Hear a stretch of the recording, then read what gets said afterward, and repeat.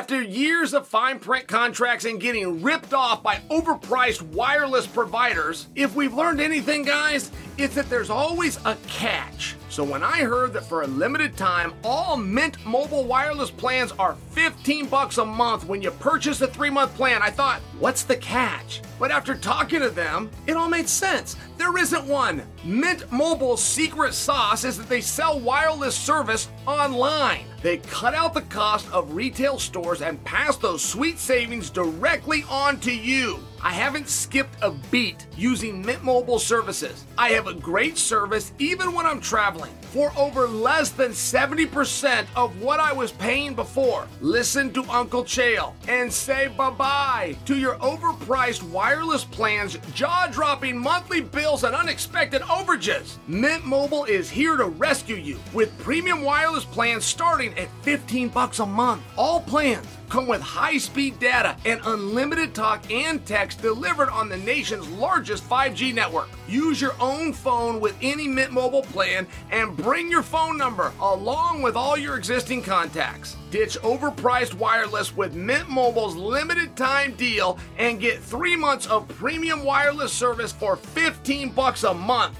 To get this new customer offer and your new 3-month unlimited wireless plan for just $15 a month, go to mintmobile.com/Chael. That's mintmobile.com/Chael. Cut your wireless bill to $15 a month at mintmobile.com/Chael. $45 upfront payment required. That's equivalent to $15 a month. New customers on first 3-month plan only. Speed slower above 40 gigabytes on unlimited plan. Additional taxes, fees, and restrictions apply. See Mint Mobile for details. This upcoming concert season will be all about the boots, and Tecovas is your first stop for the best in Western style. And by the way, you don't have to be into the Western look to grab a good-looking pair of boots. I recently got a pair of ostrich skin round-tip boots, and I wore them with my suit. These boots are so versatile that I can throw them on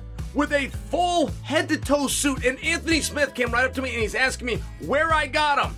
Well, I told him the only place to get them, Tecovas. And they have a seasonal, limited edition offering. It's right now, this spring and summer, including men's and women's boots, apparel, hats, accessory, and more. My wife just surprised me with the ostrich wallet and a belt for my birthday, in case you've seen me. I feel like I look pretty sharp in it. I truly do. And Tecovas has first wear comfort with little to no break-in period. It's hard to find this level of comfort paired with this level of style. Plus, their direct-to-consumer pricing keeps value on your feet and money in your pocket. Stop by your local Tecovas store, have a complimentary beverage or two, and shop for new styles. The smell of fresh leather and a friendly staff are at your service. Many stores even have leather custom branding to make your boots truly personalized. And with regular live music and events, there's no in-store experience quite like it. If you can't make it into the store, just visit tecovas.com. That's TECOVAS.com. They offer free shipping on all boots, as well as free returns and exchanges, and they ship right to your door. Go to tecovas.com and find your favorite pair of boots today. Have I sold you? Are we good? Are we good? Do we go home? No, we don't. Because the entire issue is to get him away from Volk. There's one guy. There just happens to be one guy. And that one guy might be going up to 55. Do you see the problem now?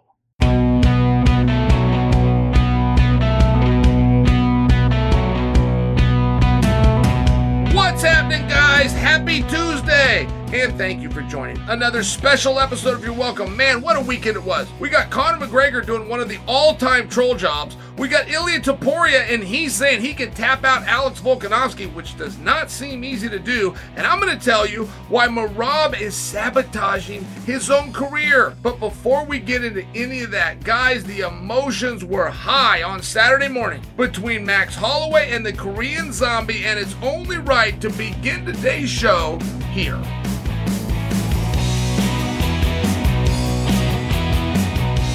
Let's talk honor. People will call this a martial art, and I'm well aware it's called mixed martial arts, but I also push back to tell you The term mixed martial arts only came up to get a law passed through the legislature in Nevada in 2001. I mean, I do think it's very relevant. Like, people have really clung to this honor and respect and all the ideas that they have about martial arts, which they don't have from anywhere other than the movies. Like, all the ideas that you have about bow and honor and what respect is, you don't have that from the streets or the dojos or because you sacrificed. You watched a Bruce Lee movie. And then you watch Chuck Norris movies. Like, I'm just sharing with you, like, your ideas of martial arts, they really don't come over. And I'm all for sportsmanship, but I'm more for entertainment, in fairness. But that doesn't mean that of the pie, I control all of it. Of course there's an honor, for sure. And of course there's a respect. And I look at Paddy the Baddy, and I speak about Paddy the Baddy differently. After he went into a fight at home in front of the home crowd, pulled that weight off, that which you know is very difficult, and then it gets revealed to us that he was carrying around the mourning and the loss of a friend. I look at Paddy and I speak of Paddy different. I thought he was an interesting looking British guy with a quick wit. I didn't understand what a real person this was. And I bring that to you. Could you imagine what Max Holloway was feeling going into that fight with Zombie? First off, okay, you got jet lag. That's tough to deal with. When you go into a different country, a different continent than you live in, you don't have a car. You don't have a refrigerator. Like, getting food or getting around. I mean, some of these simple things that you take for granted. When you go read a menu, you don't know what it is. Now you're cutting weight, though. You got to make weight. You got to rehydrate. Like, there's just some stuff. You're in a different time zone. You're in a different bed.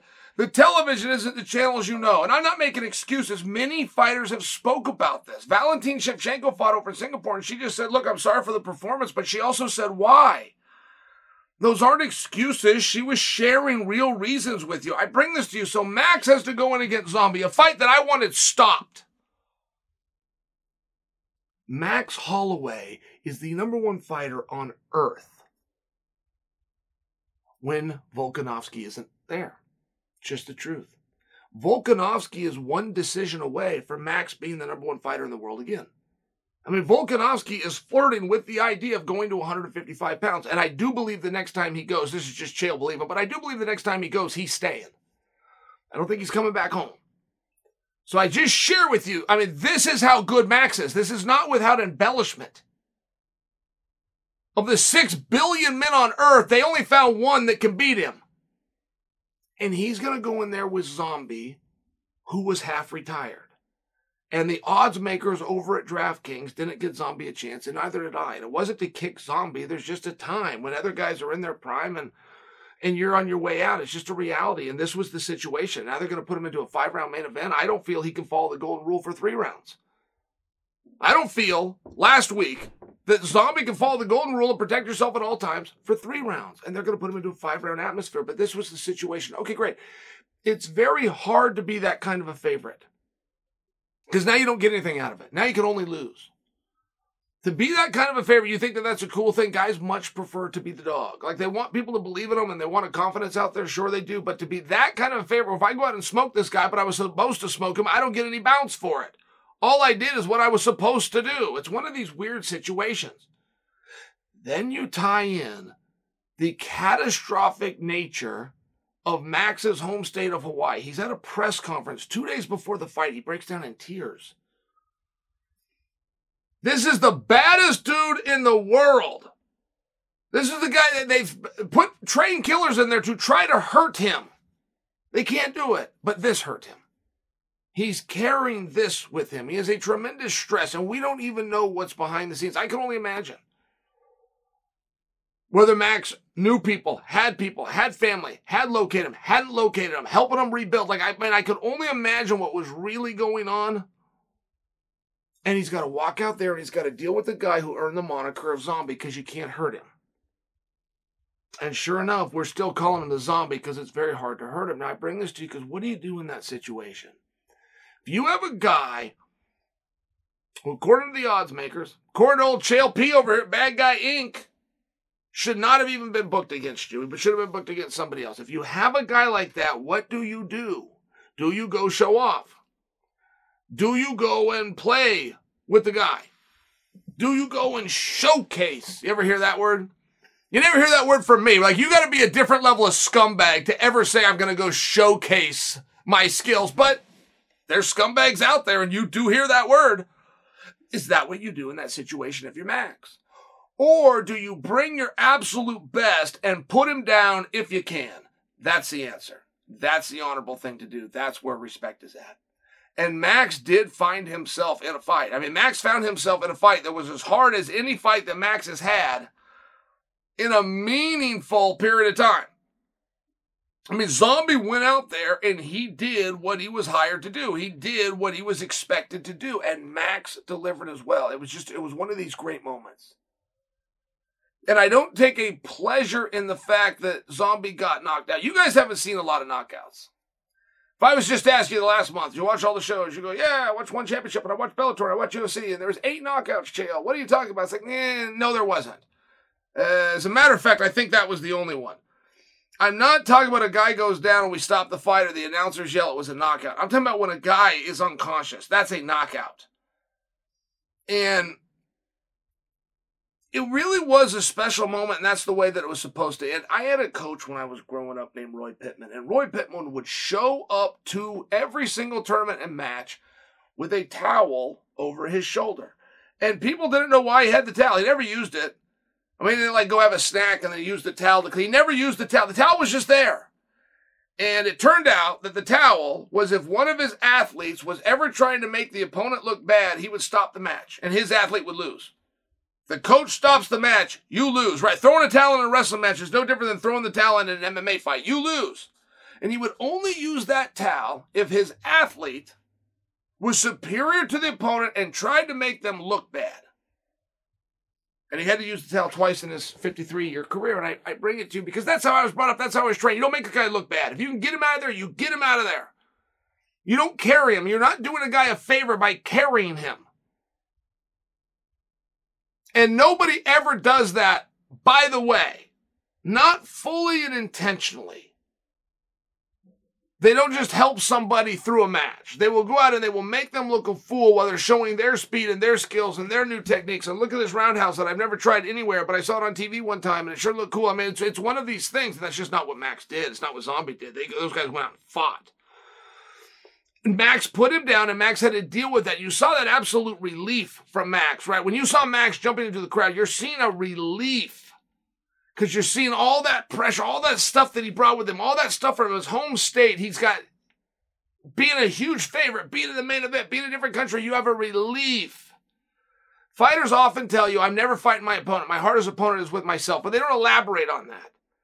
If they were to elaborate, they would tell you, I get in my own way. I will beat myself. I will find a way out. I will find a way, regardless of who's better, to lose this fight just to have conclusion to the fight because it's so damn stressful and I can't take it anymore.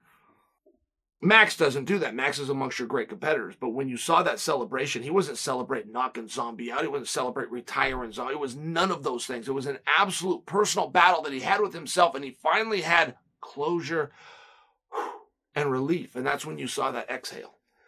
It's not being a bad sport. There's something in our sport when you over-celebrate when a guy is unconscious. There's a reason they won't do the interview when the guy is unconscious. Those mistakes have been made before, and you're just trying to show a sportsmanship. And Max was just showing you a relief, and he had the right to feel that way.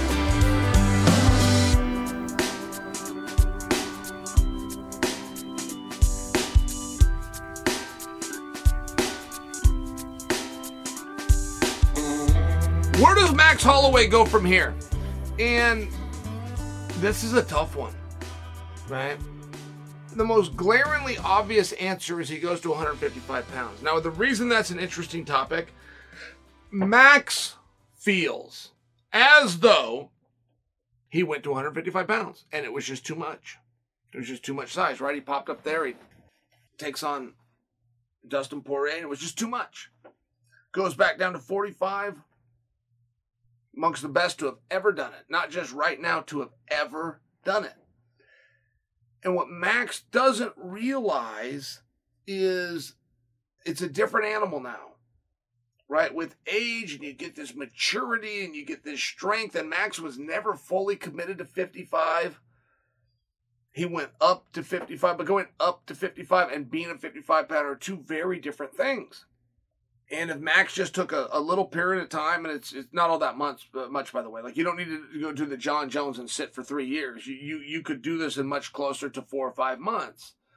And nobody showed us how effective and how quickly you could do a weight change than Volkanovski. Volkanovski even brought us along the journey of when he did it. He quite literally had a food sponsor that wanted him to advertise the food in exchange for giving him the food, and he would show us quite literally what he ate every day. I mean, this is something that can be done very fast. You're talking about 10 pounds. And Max, just with age and maturity, it is a different body and it is a different frame right now. He could go to 155 and he could be a massive impact player right out of the gate. And 55, as fun as it is becoming the dinosaur division. I mean, not for nothing, but show me a young guy that's up at 55 that we care about. It's one of these things, like, it's got to be rinse and repeat or you don't have a business.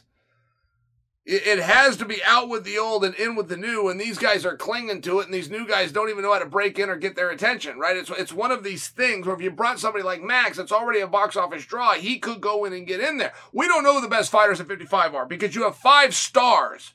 You got 15 guys that are ranked, which is stupid. You have 10 guys that are ranked that makes sense, but 6 through 10 can't get the attention of 1 through 5. So if you bring somebody in like Max that can kick everybody's ass and he's already a box office draw, he could get on the docket with one of them dinosaurs. And it's a real problem that 55 has. And the first new guy that comes along goes and beats all of them, Islam Makhachev. But there's more Islams in the division. They're just not stars. And they can't get on the, right? I mean, it's a real meaningful thing. You've got to do something about it. Not to mention 45's getting a little stale with Max going through and beating everybody up. I mean, it's to the point that we're having to make number 1 contenders, and the best way we can make one is have them not fight Max. We know they can't beat Max. We know nobody can beat Max. So if we're going to have a number 1 contender, let's just find a guy, let's bring him along, and let's have him not fight Holloway.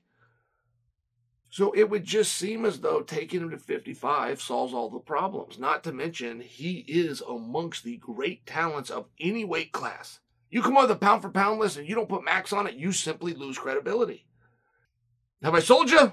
Are we good? Are we good? Do we go home? No, we don't. Because the entire issue is to get him away from Volk. There's one guy. There just happens to be one guy. And that one guy might be going up to 55. Do you see the problem now? So if Max does it the right way, he leaves 45 behind. He puts on the size, right? He's got one of the great nutritionalists and minds in sports medicine out there with Tyler. He can go and do this as quick as Volk could. But it has to be a commitment that's not just physical, it has to be mental. See, that was the side of it. He never mentally committed. It's what cost Volkanovski the championship that night. Physically, here I am, but mentally, I'm going back to 45 anytime I want to. It was one of these things. He wasn't all in. So let's just say that Max goes all in and he goes to 55. Max could capture the championship for sure. And the experience that Max had in there with Poirier up there at 55 is not the same experience he's going to have a couple of years in a commitment later. It's not. But the problem he runs into of this damn Volk keeps chasing him, right? Even Adesanya and Pierre finally got it figured out. Which is, I'm great, you're great. I don't like you, you don't like me. Just go up here. Just go up here. Maybe we'll deal with this later. Just go up here and do your thing. I'll be down here doing my thing, right? They finally got it worked out. And it's not the first time that I've seen this. Daniel Cormier is as good of a wrestler as you're going to come across. He just came up at the same weight class in the same year as the greatest to have ever done it in Cael Sanderson. Daniel Cormier can beat everybody except Cael Sanderson, and they're the same age and they're the same weight classes. Hell, they were in the same conference. Iowa State versus Oklahoma State. They're right next to each other. There's nobody in the world that could beat either one of them, and they're right next to each other, right? It's one of these things. So what does Daniel do?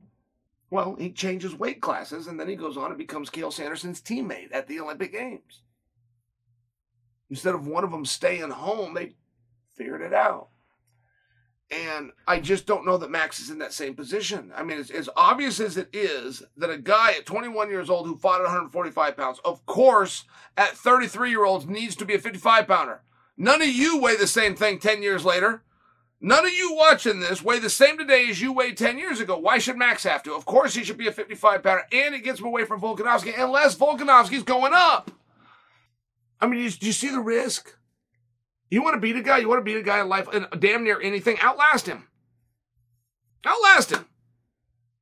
You're looking around, you're playing baseball, something like that. You got a few guys that are better than you. Next year, they're still better than you. Next year, they're still better than you. Next year, they're still better than you. Next year, they got a girlfriend. This guy got a DUI, and this guy moved away. You're now the guy. Outlast them. But how do you outlast a guy that might have the same plan as you, which is to get a little parity, which means he's going to move up? Right? I mean, Alex Pereira's entire plan here to move up changes if Adesanya also moves up. It's one of those really interesting spots. It's the move that every light heavyweight missed when John Jones moved up. When John Jones took his oars out of the water, decided he was going to leave the division, you just needed one light heavyweight that had anybody with any creative power that could have called them and told them, follow him, and follow him publicly. Tell the world he's running from me and I'm following him. I'm coming after him. He goes, I go. He left this division to get away from me. He's not getting away from me because I'm coming after him, even with the fat boys at whatever that weight class. What is heavyweight? 265? 285? I'm just sharing with you. There's ways to do this, but there's ways not to do it. Sometimes you got to be patient. Sometimes good things come to those who wait, and Max is just in a really tough spot. It really is an interesting position. Max is as good of a fighter as you need to be. If you sit down and dream about being a fighter, you don't need to dream about being any better than Max. You get to that point, all your dreams will come true. Your bank account will look great. People will know who you are. You'll be on plenty of posters. But every now and then, much like Daniel Cormier and Cael Sanderson, you just at the same time. You just fight each other at the same time. So what do? I think it's a tough spot. And I think before Max makes a commitment and or a decision, he is right to be patient. He does need to speak up. The fact that they're building number one contenders with one built-in policy, which is keep the guy away from Holloway because he's going to... I think that's the story Max needs to tell, not me. So what's Max going to do next? Gotta wait and hear from Max.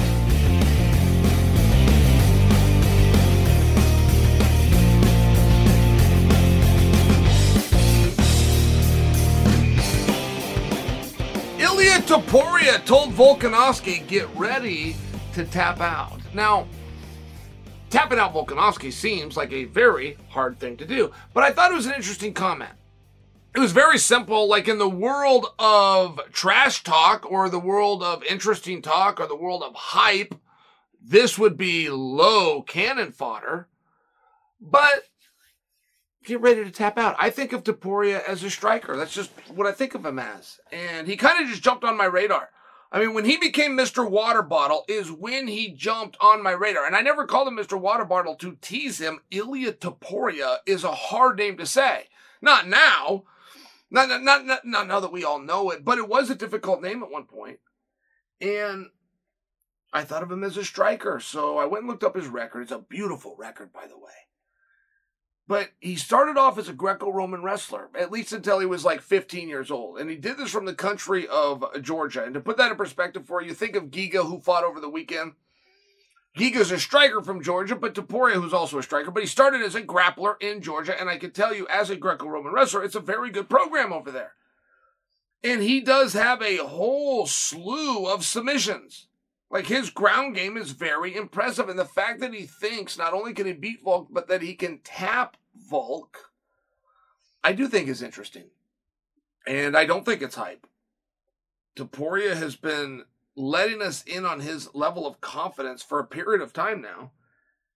And he worked his way and became the number one contender. It turned out that he was right. It turned out, what is confidence, right? Confidence means he thinks he can win. Confidence means he thinks he's really good, like he believes in himself. Well, it turned out he was right. There's no other way to become the number one contender, right? It's a very interesting thing. Why is he going to tap him out? What kind of a threat is that? Like, nobody is scared to tap out. There is a fear of being knocked out. There is a fear of being TKO'd. Like, there's a tremendous sense of being taken down and pinned up against the fence and there's nothing you can do and you're just getting wailed on. But what is the threat in tapping out? And why is he going to tap out? Well, I'm just asking the question. I mean, when a guy tells me he's going to go and finish a fight, I don't hear you're going to finish a fight. I don't hear you're more dominant. I don't hear that you can have your way with a guy. I hear you're not in shape to go 25 minutes. That's what I hear. I'm going to finish the fight, or I have to finish the fight. It just means I'm not in shape to go 25 minutes, and I don't think that's the situation with Ilia Topuria, but I don't have a whole lot to work with here. He said, get ready to tap out. Like, if this was the movies, you've got G, and then you've got PG, and you've got PG-13. I've actually never seen a G-rated movie. I've never even seen a movie that's rated G. I know that's a rating, but they always put them at PG. Always. Like, nothing gets a G rated. Get ready to tap out would get a G rating. But what does it mean? Does it mean your submission game is so much better than Volkanovski's? Because you're also declaring that your submission game is better than Max Holloway's. You're declaring that your submission game is better than Brian Ortega's. You're declaring that your submission game is better than Uriah Rodriguez's. You're declaring that your submission game is better than Islam Makhachev's. Because they couldn't tap him out. And that, to me, would be more interesting. That, to me, would be an actual claim. I'm better than Islam. I would like that. I would listen to that. I'm the biggest threat, and here's why. I would like that. I would listen to that.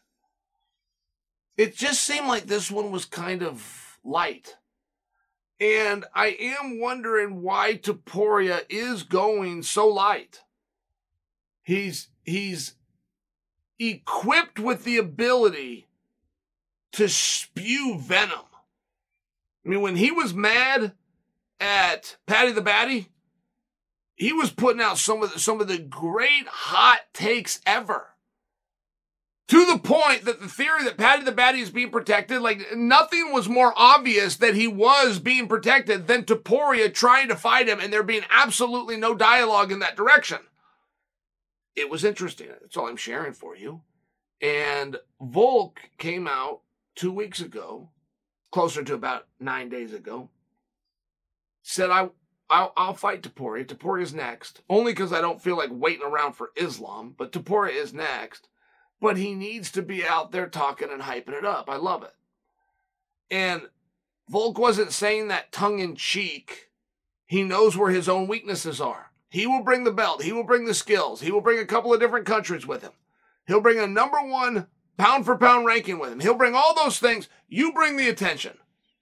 That's just not something he is equipped with. And we got nothing back, and then when we finally did, we found out that he should be ready to tap out. Like, let's say he said that to me. Just for example, he tells me to be ready to tap out. How do I get ready? Like, if I'm going to Disneyland, I will pack a bag. And I'm staying overnight, so now I'm going to bring a toothbrush in that bag, and I'm going to bring some toothpaste, and I'm going to have some deodorant so I can look nice. I like to wear a belt. I'm going to have a couple of different pairs of socks. Like, there's a way that I can get ready. I can pack a bag. I can get ready if I have a test coming up. And I know the subject matter. I can go study that subject matter. I can get ready. How do I get ready to tap out? What do I do? How do I get ready for that? Is it something along these lines? I could be using my right hand. You could also get me with the left. Let me get this hand. I don't think you have to do any of those things. I think you're just ready. You can even yell it. Hey, Herb Dean, get him off of me. Like, there's a lot of things that how do you get ready to tap out? I mean, what if it is a verbal tap? Maybe it's a verbal tap. Maybe so you got to get ready. Tap! I feel like I could get ready for that really fast. I feel like I'm ready right now. Maybe I should fight Volkanovski.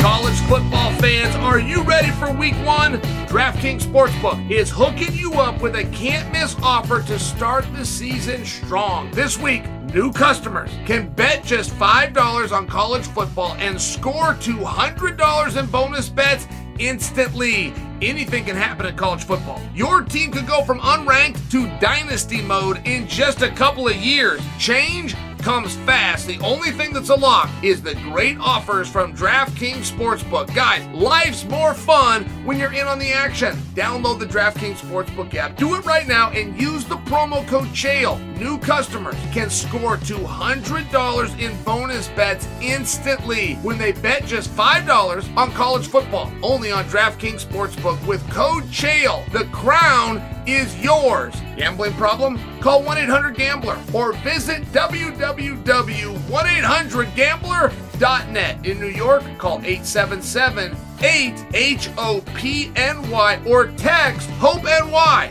to phone number 467-369. In Connecticut, help is available for problem gambling at 888-789-7777 or visit ccpg.org. Please play responsibly. On behalf of Boot Hill Casino and Resort, Kansas, 21 plus, age varies by jurisdiction, void in Ontario. See dkng.co/football for eligibility, terms, and responsible gaming resources. Bonus bets expire 7 days after issuance. Eligibility and deposit restrictions apply.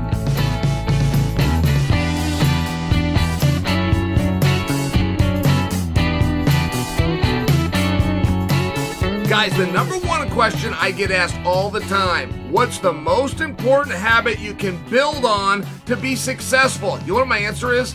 Sleep. I am no sleep expert, but I can tell you that for myself, I perform at my optimum level mentally and physically when I'm getting regular deep sleep, and honestly, that hasn't always been easy. This is where Momentous Sleep Pack comes in. Momentous experts created a natural ingredient combination that will help you fall asleep faster, stay asleep longer, and wake up refreshed. The ingredients are so clean that they're used by the best Olympians, pro athletes, and college teams. Momentous Sleep Pack has every certification under the sun, including being NSF certified. I usually take a pack 30 minutes before bed and boom, I wake up feeling like $1,000,000. If you're having trouble sleeping and it's affecting your daily performance, I highly recommend Momentous Sleep Pack. Designed by the world's best experts, used by the world's best teams and athletes, and made for all of us, guys. Go to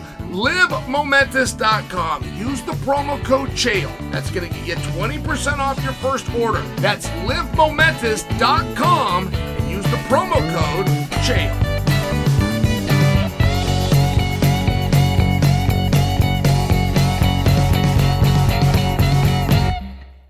Conor McGregor pulled a great troll move, but let's take a look at it, and let's take a look at why. And by the way, I should tell you, I'll give you my conclusion up front. I like it. Look, here's what happened. Sunday, Conor McGregor puts out a tweet, and the tweet is allegedly of a screenshot of a page on UFC Fight Pass that is announcing McGregor versus Chandler, December 16th, T-Mobile Arena, and then it's got a countdown. How many months, weeks, days, hours, and minutes until the fight. You've seen things like this before. Now, it does a couple of things, okay? This is a troll move that can be dispelled instantly. Somebody could see that, send one text White, a message to Dana White, come out and dispel it.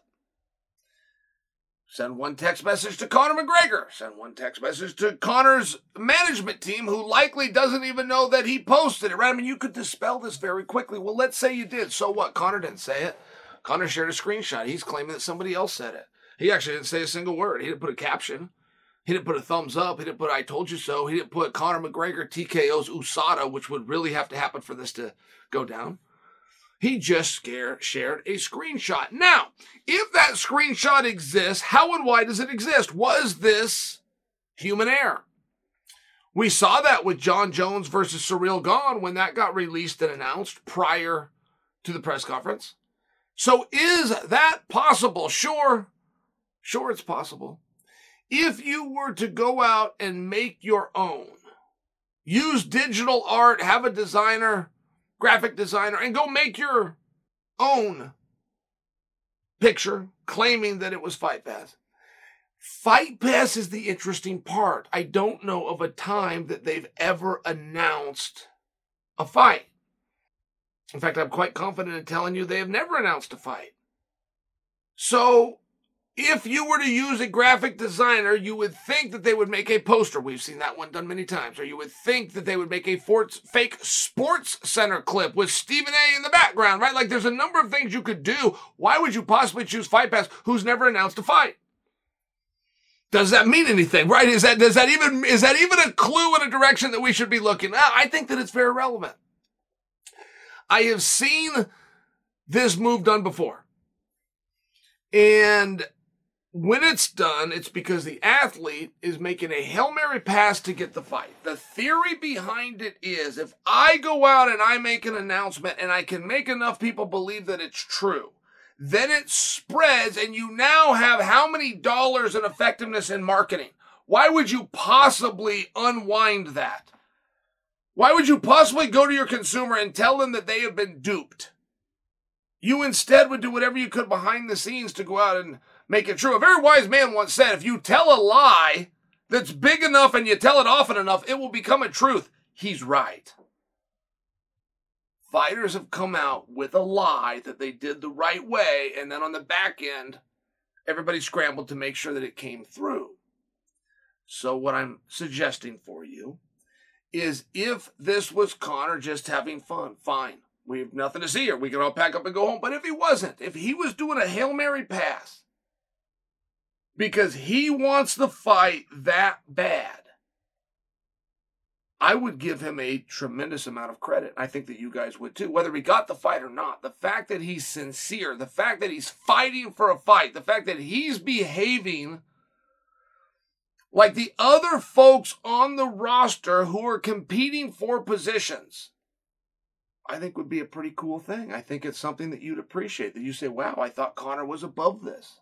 I thought Conor excluded himself from the fighters and put himself into a different category. I think it's something that you'd appreciate, and I think that would also show a sincerity. And by the way, who's gonna try to rig the deck when your reward is you get stuck in there with Michael Chandler for up to 25 minutes, right? I mean, like, that's not going to be a fun thing to do. And I will tell you, you want to know what was missing? You want to know what's been missing this whole time? Like, so many people think that it's USADA. That's the missing piece. As soon as he gets back in the pool and as soon as we run out these 180 days, like, I don't agree with you. I don't disagree with you. That's a part. But do you want to know what's been missing from Jump Street? And it was even missing from this announcement. It's missing because nobody knows. And it's a really weird thing that nobody knows. What weight class are they fighting at? Like, there's never been a fight announcement where they don't say, even the John Jones and Surreal gone, heavyweight. And then you get the rest of the information. Or sometimes you'll get the date in huge letters. Heavyweight. It's for sure going to be there. Even in the fake fight announcement, nobody could say if this is 155 pounds or 170 pounds. I'm just sharing for you. That's weird. And I share that for you because I'm tying in and tooting my own horn. The day that this fight was announced, we never had a weight class. So then we had media that went to get it, but the media didn't let the guys know that I'm going to all of the guys, so they went to Conor, Chandler, and Dane, and they got 3 different answers. And I brought this to you. I remember where I was. I was in LA driving to Fedor's retirement party, his retirement fight against Ryan Bader. I was in the car and I was making a video. That was the day it got announced. And I told you guys back then, I said, guys, this is anything but a fight announcement. We've never had an announcement where we don't know a weight class. That's just simply never happened. And I tell you that because I predicted way back then, man, something going on here was not sincere. Something, you don't do a fight deal and you also don't have a bout agreement signed that doesn't have a weight class. That is not how it works. No commission would accept that. And this was the day that it got, I told you, man, something is off here. This doesn't feel like people in the know believe this fight's going to happen. And even with Conor's fake announcement, I do appreciate the sincerity. I do think that he wants to fight Michael Chandler. And if he's clawing and scratching, particularly for the December date, the only thing McGregor's ever sold, the only thing McGregor's come out and told you he has that he doesn't actually have is power. And he has never made a mistake of having his face pushed in it like the puppy that missed the paper. Never. And he is doing that now. He's taking a risk, but I admire it. I don't put him down for it. I like it. I like that Conor's becoming one of the boys. I like that Conor's going back to what he had to do to get this in the first place, which is scratch and claw and realize it's a business. He knows full well that Volkanovski wants that date. He knows full well that Covington and Leon have that date, at least in principle. So he knows for himself to get it, he, as a non-title match, is going to have to knock 2 champions off the bill. I'm just sharing with you, that's a competition that not very many people have the balls to play. And if Conor is in fact playing it, I would admire that a lot. I would love that, in fact. But as far as us having a fight or not having a fight based on USADA, the pool, and the 180 days, guys, I got to back you up because I called this from Jump Street. They don't have a weight class yet. You do not have a fight until you have a weight. It doesn't matter if you have an on sale. It doesn't matter if you have a venue. It doesn't matter if you have tickets. It doesn't matter if you have the unified rules. If you don't have a weight, you don't have a fight. And as of right now, they don't even have an agreement on the weight.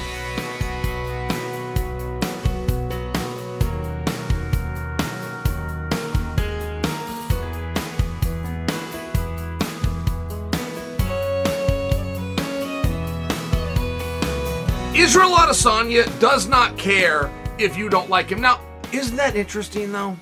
Isn't that interesting because he is amongst the most beloved characters in the history of MMA. If Conor McGregor was not seeking an active, unarmed combatant license, Israel Adesanya would be the biggest star in MMA. And he's right there. Right, they're going to Australia on a brand new TV deal.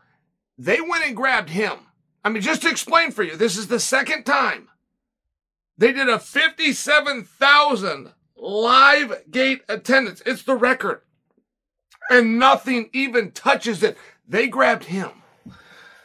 Just for example, this is how big this guy is. Why is he over? How is this famous video game character, rich, world-renowned athlete, remain a man of the people? How does he do that? How can he get in the ring and yell at somebody and have the crowd cheer for him? That's what the bad guy would do. How does he keep remaining a good guy? It's a fascinating thing, but one part of it is he does not care if you don't like him. He is not performing. He is authentic. I don't know that Nick and Nate Diaz were overly these nice guys, or at least appeared to, right? I mean, the people that knew him. I'm talking about that this was the character and the marketing they brought forward, but they were real. And there's something about that. Here's what Israel did, okay? Sean Strickland has done what Sean Strickland does, right? Sean Strickland, I don't want you guys to miss this fight, man. Sean Strickland can get down. Like, don't make for a second that Sean Strickland can't go with Israel. I mean, I'm really bringing this to you. Let's set that aside for just a moment. Sean Strickland did what Sean Strickland does, and he went out and he was talking about Israel Adesanya. Apparently, Izzy likes cartoons. I follow Izzy, and I didn't know that. And Sean Strickland says, I'm not losing to a guy who watches cartoons and paints his fingernails. So Adesanya heard about this, and he referred to Sean Strickland as an idiot. But he then said, I'm going to paint my fingernails, and I'm going to use one of them hands to knock him out. And this isn't the first time somebody teased Izzy for having frosted tips. Now, again, I follow Izzy, and I just don't remember. I don't ever remember him frosting his tips. But he did say, I'm going to frost my tips. I'm going to go knock this guy out. You want to know what that reminds me of, by the way? Jack Johnson. Are you guys aware of who Jack Johnson is? I mean, allow me to hold class in session because this will be a tremendous treat for you if you don't know. Jack Johnson is believed by the guys that you believe to be the greatest boxers of all time. They believe it's Jack Johnson. If you go ask Mike Tyson right now, who is the greatest boxer ever? Most people that ask Mike Tyson that question will feed him the answer. Is it Muhammad Ali? And a lot of times Mike will say yes, but if you don't feed him the answer and you let him just speak freely, he will tell you, no, it's Jack Johnson. It's not Foreman, it's not Holmes, it's not me, it's not Fury. It's not Muhammad Ali, and that's blasphemy, right? It's Jack Johnson. Jack Johnson fought at the turn of the century when white men were dominating boxing, and Jack Johnson comes in, and this is where you still have these massive racial tensions, and they tell him, the Klan tells him, if you beat this white man, we're going to go and kill your black brothers. That's a quote. And Jack Johnson said, then go kill him because I'm going to knock this white man out. And then he did. This was a time when a black man couldn't marry a white woman. Jack Johnson married 3 of them, and one time he took her on a honeymoon. He drove across the state line, which was a federal law. A black man could not take a white woman out of state. It was a federal crime. They went and arrested him. He did it again. Jack Johnson, he didn't care about nothing. He would be in the ring. There would be Klan members outside the ring. He would be taunting them while beating up this white guy. Clayton Hires told me all about Jack Johnson, said he was the toughest guy ever because nothing could rattle him. Not only was he physically superior, nothing could rattle him. Guys, I'm seeing Jack Johnson-esque within Adesanya. He does not care. Whatever it is you're going to do, whatever the punishment is, wherever this takes me, I'm going to beat this man tonight. And we believe him. He's not joking. He's not joking around. It's a fascinating thing. It really is. The rise of Adesanya is almost like nothing I've ever seen. Michael Bisping has earned the right to an opinion as much as anybody that's ever done the sport. And Michael Bisping called Adesanya's fight against Marvin Vettori. That was Adesanya's first fight. And it was close. As a matter of fact, it was a split decision. It was a split decision, and angry Marvin came out because he thought he should have won that decision. I don't know that Marvin's wrong. It was a close fight. And what Marvin had discovered is if you take Israel Adesanya down, you can keep him there. And that shouldn't come as a big surprise when you have a tall, skinny kickboxer from New Zealand who's never had a wrestling match. That shouldn't come as a surprise. But Marvin wasn't like Joe Wrestle himself. One judge thought that he won the fight. And you want to know what? One announcer did too, and that announcer's named Michael Bisping. And I'm not sure that they're wrong. It was a really close match. But now we know how to beat Adesanya. That's my only point. We'll skip over his next fight. Fast forward to the one after that. Because now he's locked in there with Brunson, who does have a wrestling singlet and does know how to wrestle. It never even hit the ground. Never even hit the ground. And then, I don't know if it was the next fight, I'd need a timeline, but somewhere in the very near future, it was Kelvin Gastelum. Another guy who can wrestle, and Kelvin took him down. Izzy not only got up one time Izzy threw up a triangle that it looked like he was going to get, but this was the progression. We see right away how to beat this guy. Take him down and keep him there. He's not going to get any better. Come on, he's fighting in 3 months. He's not going to get any better.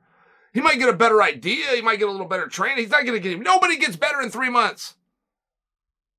Well, he did it with real little bites. He didn't solve the wrestling problem before his next fight. He just found a way to get up off the bottom. He found a way to deal with his wrestling problem. And then you move a little bit forward, and all of a sudden you can't take him down. And then you move a little bit forward, and you're in there with Yoel Romero. Now you got a skinny kickboxer from New Zealand taking on an Olympic medalist wrestler from Cuba. 25 minutes, he couldn't take him down. Don't think you need to correct me and tell me there was a takedown. I'm well aware. But you get my point. In 25 minutes, if he got him down one time, I mean, a broad stroke here, he couldn't take him down. And watching those progressions from Adesanya was something else. I mean, it really was. It was an amazing thing. And I remember when Machida got his run in the sport. Ed Soros goes out and he makes a whole bunch of t-shirts of which he sells them all. And all it says, it's got Machida's face on it, and it simply says, karate is back. Everybody was wearing these, man. They were so proud. There was this entire market that thought this sport was moving on without them. And Machida grabbed them all and brought them back. And I just know that feeling because I had no idea that wrestling was a skill or a martial art. Dan Severn did that for us. What Machida did for karate, Dan Severn did for us wrestlers. Man, we started walking the hallways with our chest out a little bit. It was a very cool moment. Israel Adesanya did that for kickboxing. He didn't quite get the same credit, but he did it. Had Izzy not taken this risk and come over here, you don't know who Alex Pierre is. Because Alex Pierre would not have come over. Izzy inspired. Even if it was a rival and an enemy, he inspired. He did not care. He did it his own way. You want to go have some fun? You want to go down a rabbit hole? You go look up Jack Johnson. I did my best to give you a real quick version. Go look up Jack Johnson. And you are going to see Israel Adesanya.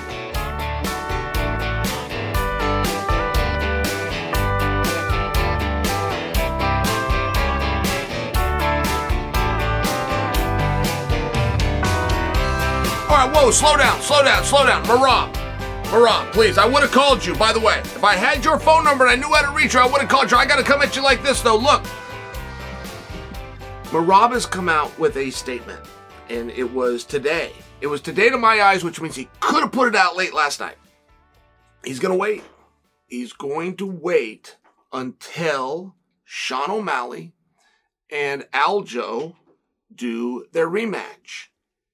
And once they rematch, that will then open the door for Marab to come into a title fight. But between now and then, he's going to wait. Okay, I stop here. I go back to the very first word. I read the whole thing again. Because there's room that's open for interpretation, right? Like Marab is definitely fluent in English, for sure. But it's not his native tongue. So sometimes you gotta kind of read and you gotta make sure that everything's just right in the same order. When Marab said he was going to wait, I had hoped and assumed that meant I'm going to wait to take my title opportunity. I'm going to wait to zero in and bring my fan base and start using whatever bureaucracy I have learned within this sport to go after the title opportunity, regardless of who the champion is. In this case, it's Sugar Sean, but regardless, it's just an opportunity for the belt.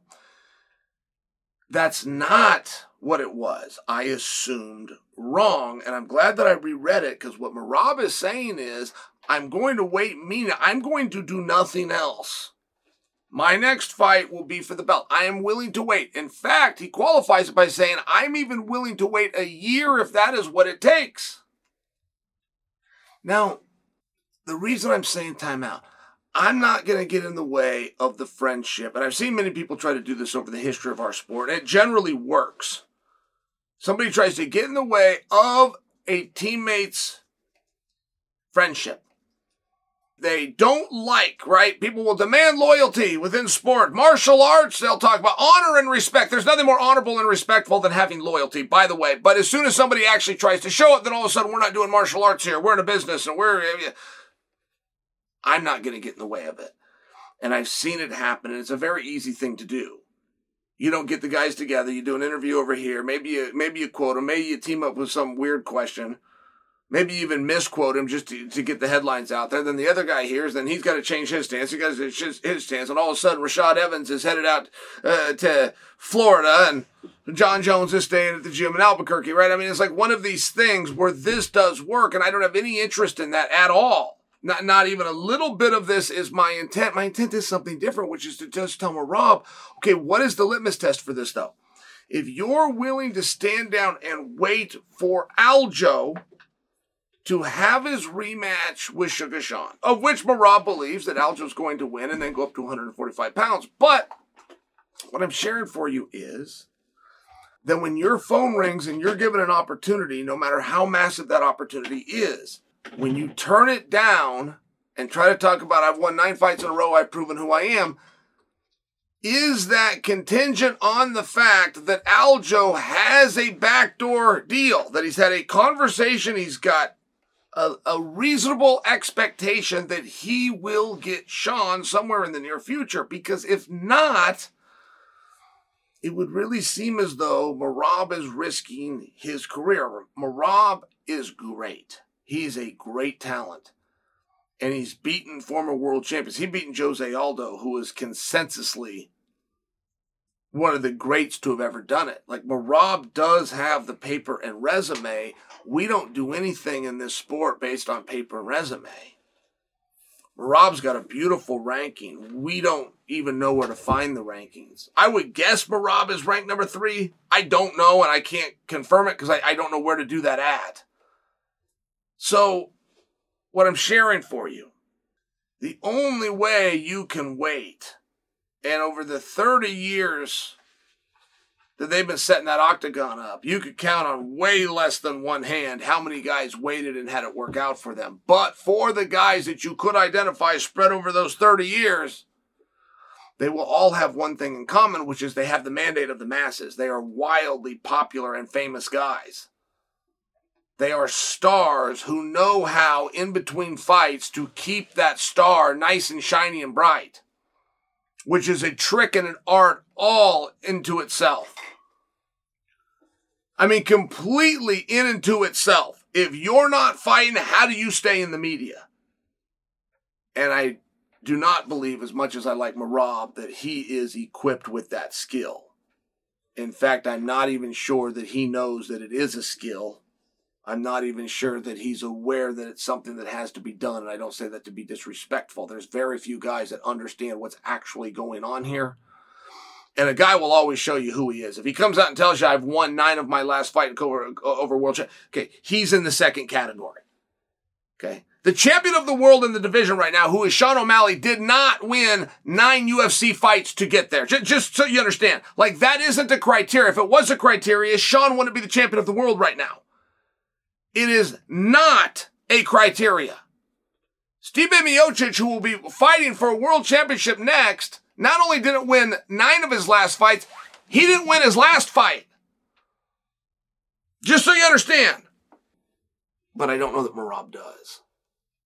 So, if there is something at play, and that is what his teammate is going to do, and that was the deal that they made, and even if they ran into a little bit of a road bump here, we're gonna straighten things out. We're gonna get the bus back on Main Street. It's not my business. I would stand back. I would fully understand that.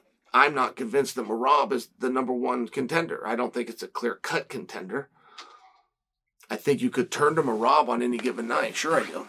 But I don't think he's a clear-cut contender. There's a guy named Nurmagomedov. I don't know a damn thing about him. The time I was going to learn about him was going to be in Boston last week, and he didn't show up.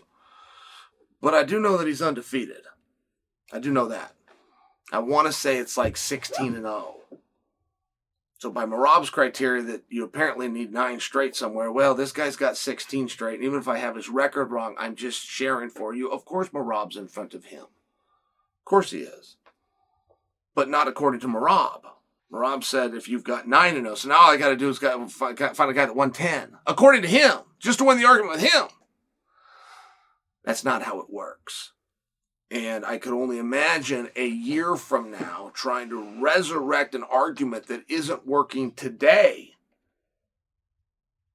When I heard of potential number 1 contenders, I thought it was Corey Sandhagen for a number of reasons. Now I know that things change very quickly. I would have to assume that Aljo, as champion, falls down 1 notch. Considering there's 1 completed round and he won it, I would assume he falls into the number 1 position. He goes from champion to number 1.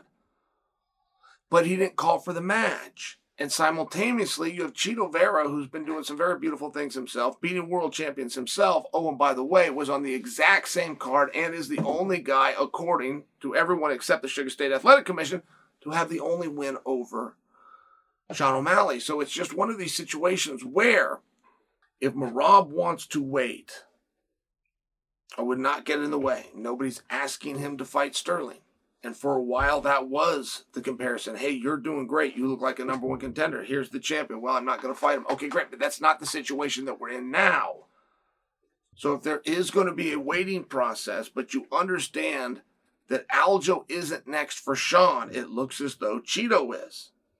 And we don't even have a date on that, but in a best-case scenario, it's the very end of the year known as December. Now, that's going to be a tough card to get on, considering Leon and Colby have already been earmarked for that, and now we're armed with the fact that Volk wants on that same card. It's going to be really hard to get 3 title fights on 1 card, which means now we're going into 2024, and that's just for the fight that is the fight before there would even be an opportunity to get Aljo and Sean back together.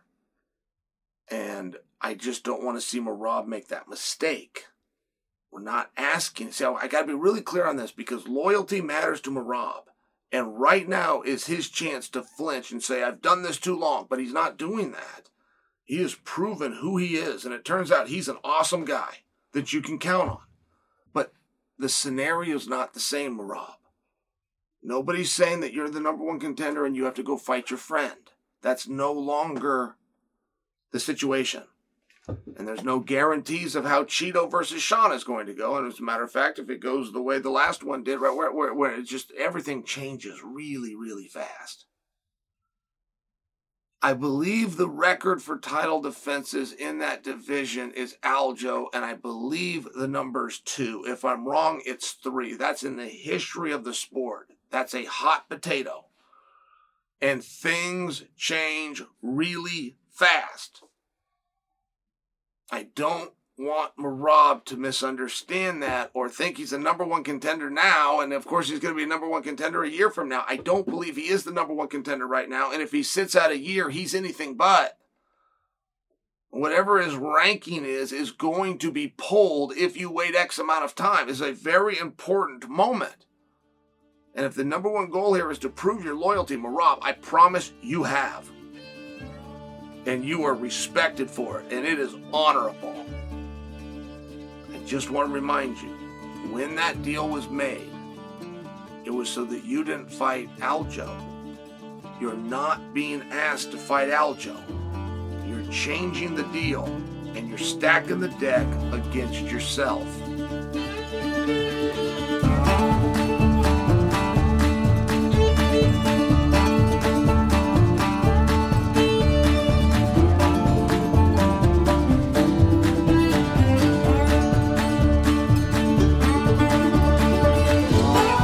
Logan Paul is Dylan Dennis's last chance. Now, that's a lot of pressure. I just stuck pressure on my own guy, didn't I? Well, it's true, and Dylan knows it. I don't think there's going to be an issue here. I do not think, regardless of illness or injury, that Dylan pulls out. He never has before, and that's a great misunderstanding. I know I keep hitting at this, but this is Dylan's story to tell. Dylan did not pull out of KSI because he was hurt or because he was injured. There was something else that happened. I'm just sharing with you. He's never told the story. I'm just sharing with you. This is his last shot for sure.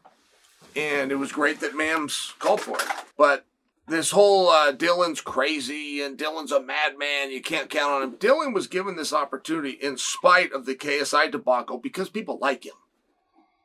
He's a very reasonable person. If you ever talk to him, he's a very nice person. He comes out, he's got a job to do, and he's going to build interest, and he's going to get under your skin. And all of those things are true. But the reason that the Paul situation arose is because people like Dylan. And that's just the truth of the matter. Now, I do want to bring to you, who is he training with and where is he training? Like, that is always a question around Dylan.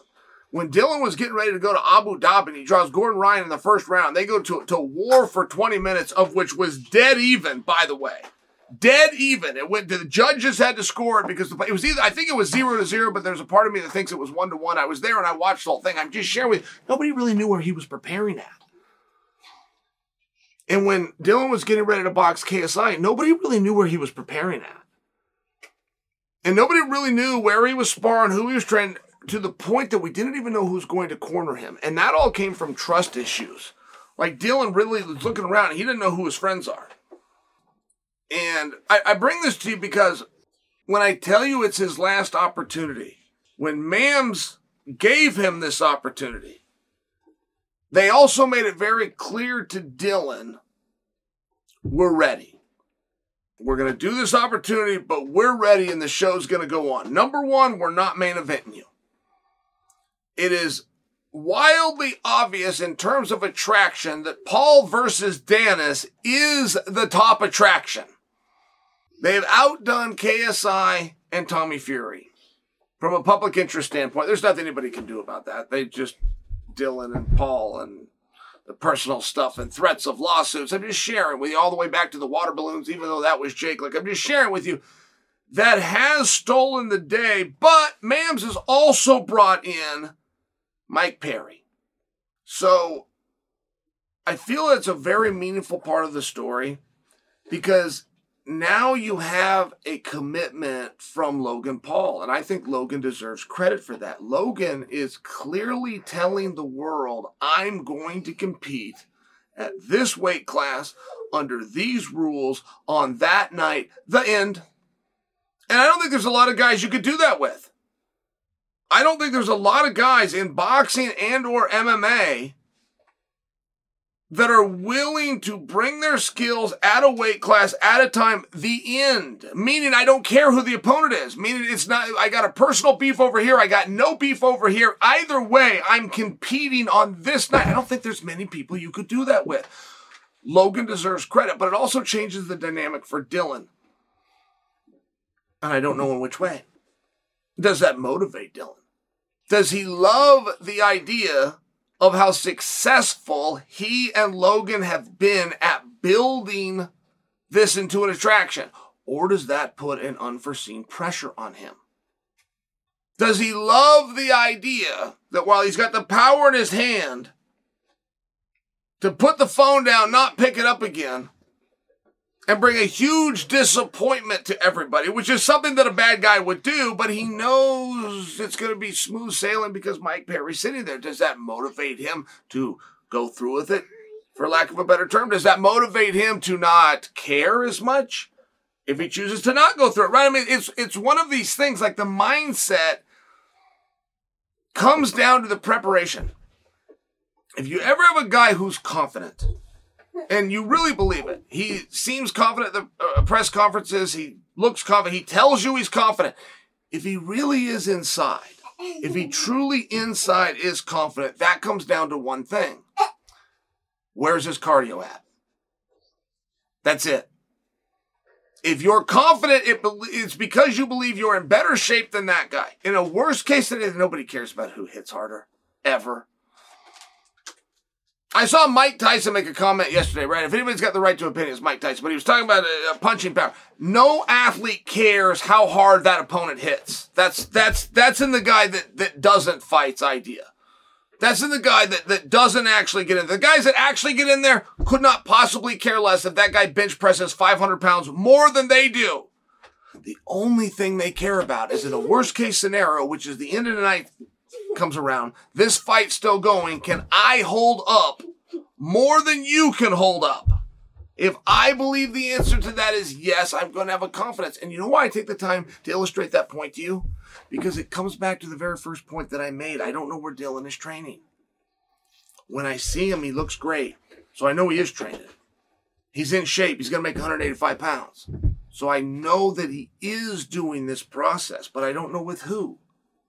And as the match gets closer, everybody's going to wonder. Everybody's going to have that same question.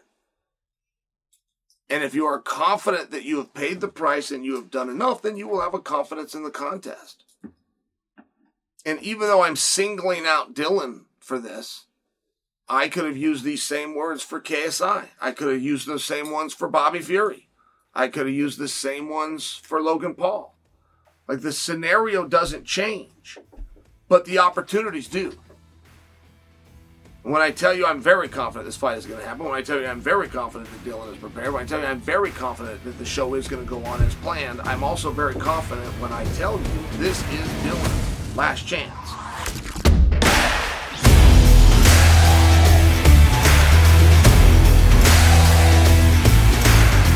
All right, guys, that's it for today's episode. Thank you for listening. And remember that if you want to support the show, all you need to do is follow the podcast on Apple, Spotify, or wherever you are listening. I'm going to be back with another episode on Friday. Until then, I'm Chael Sonnen, and you are welcome.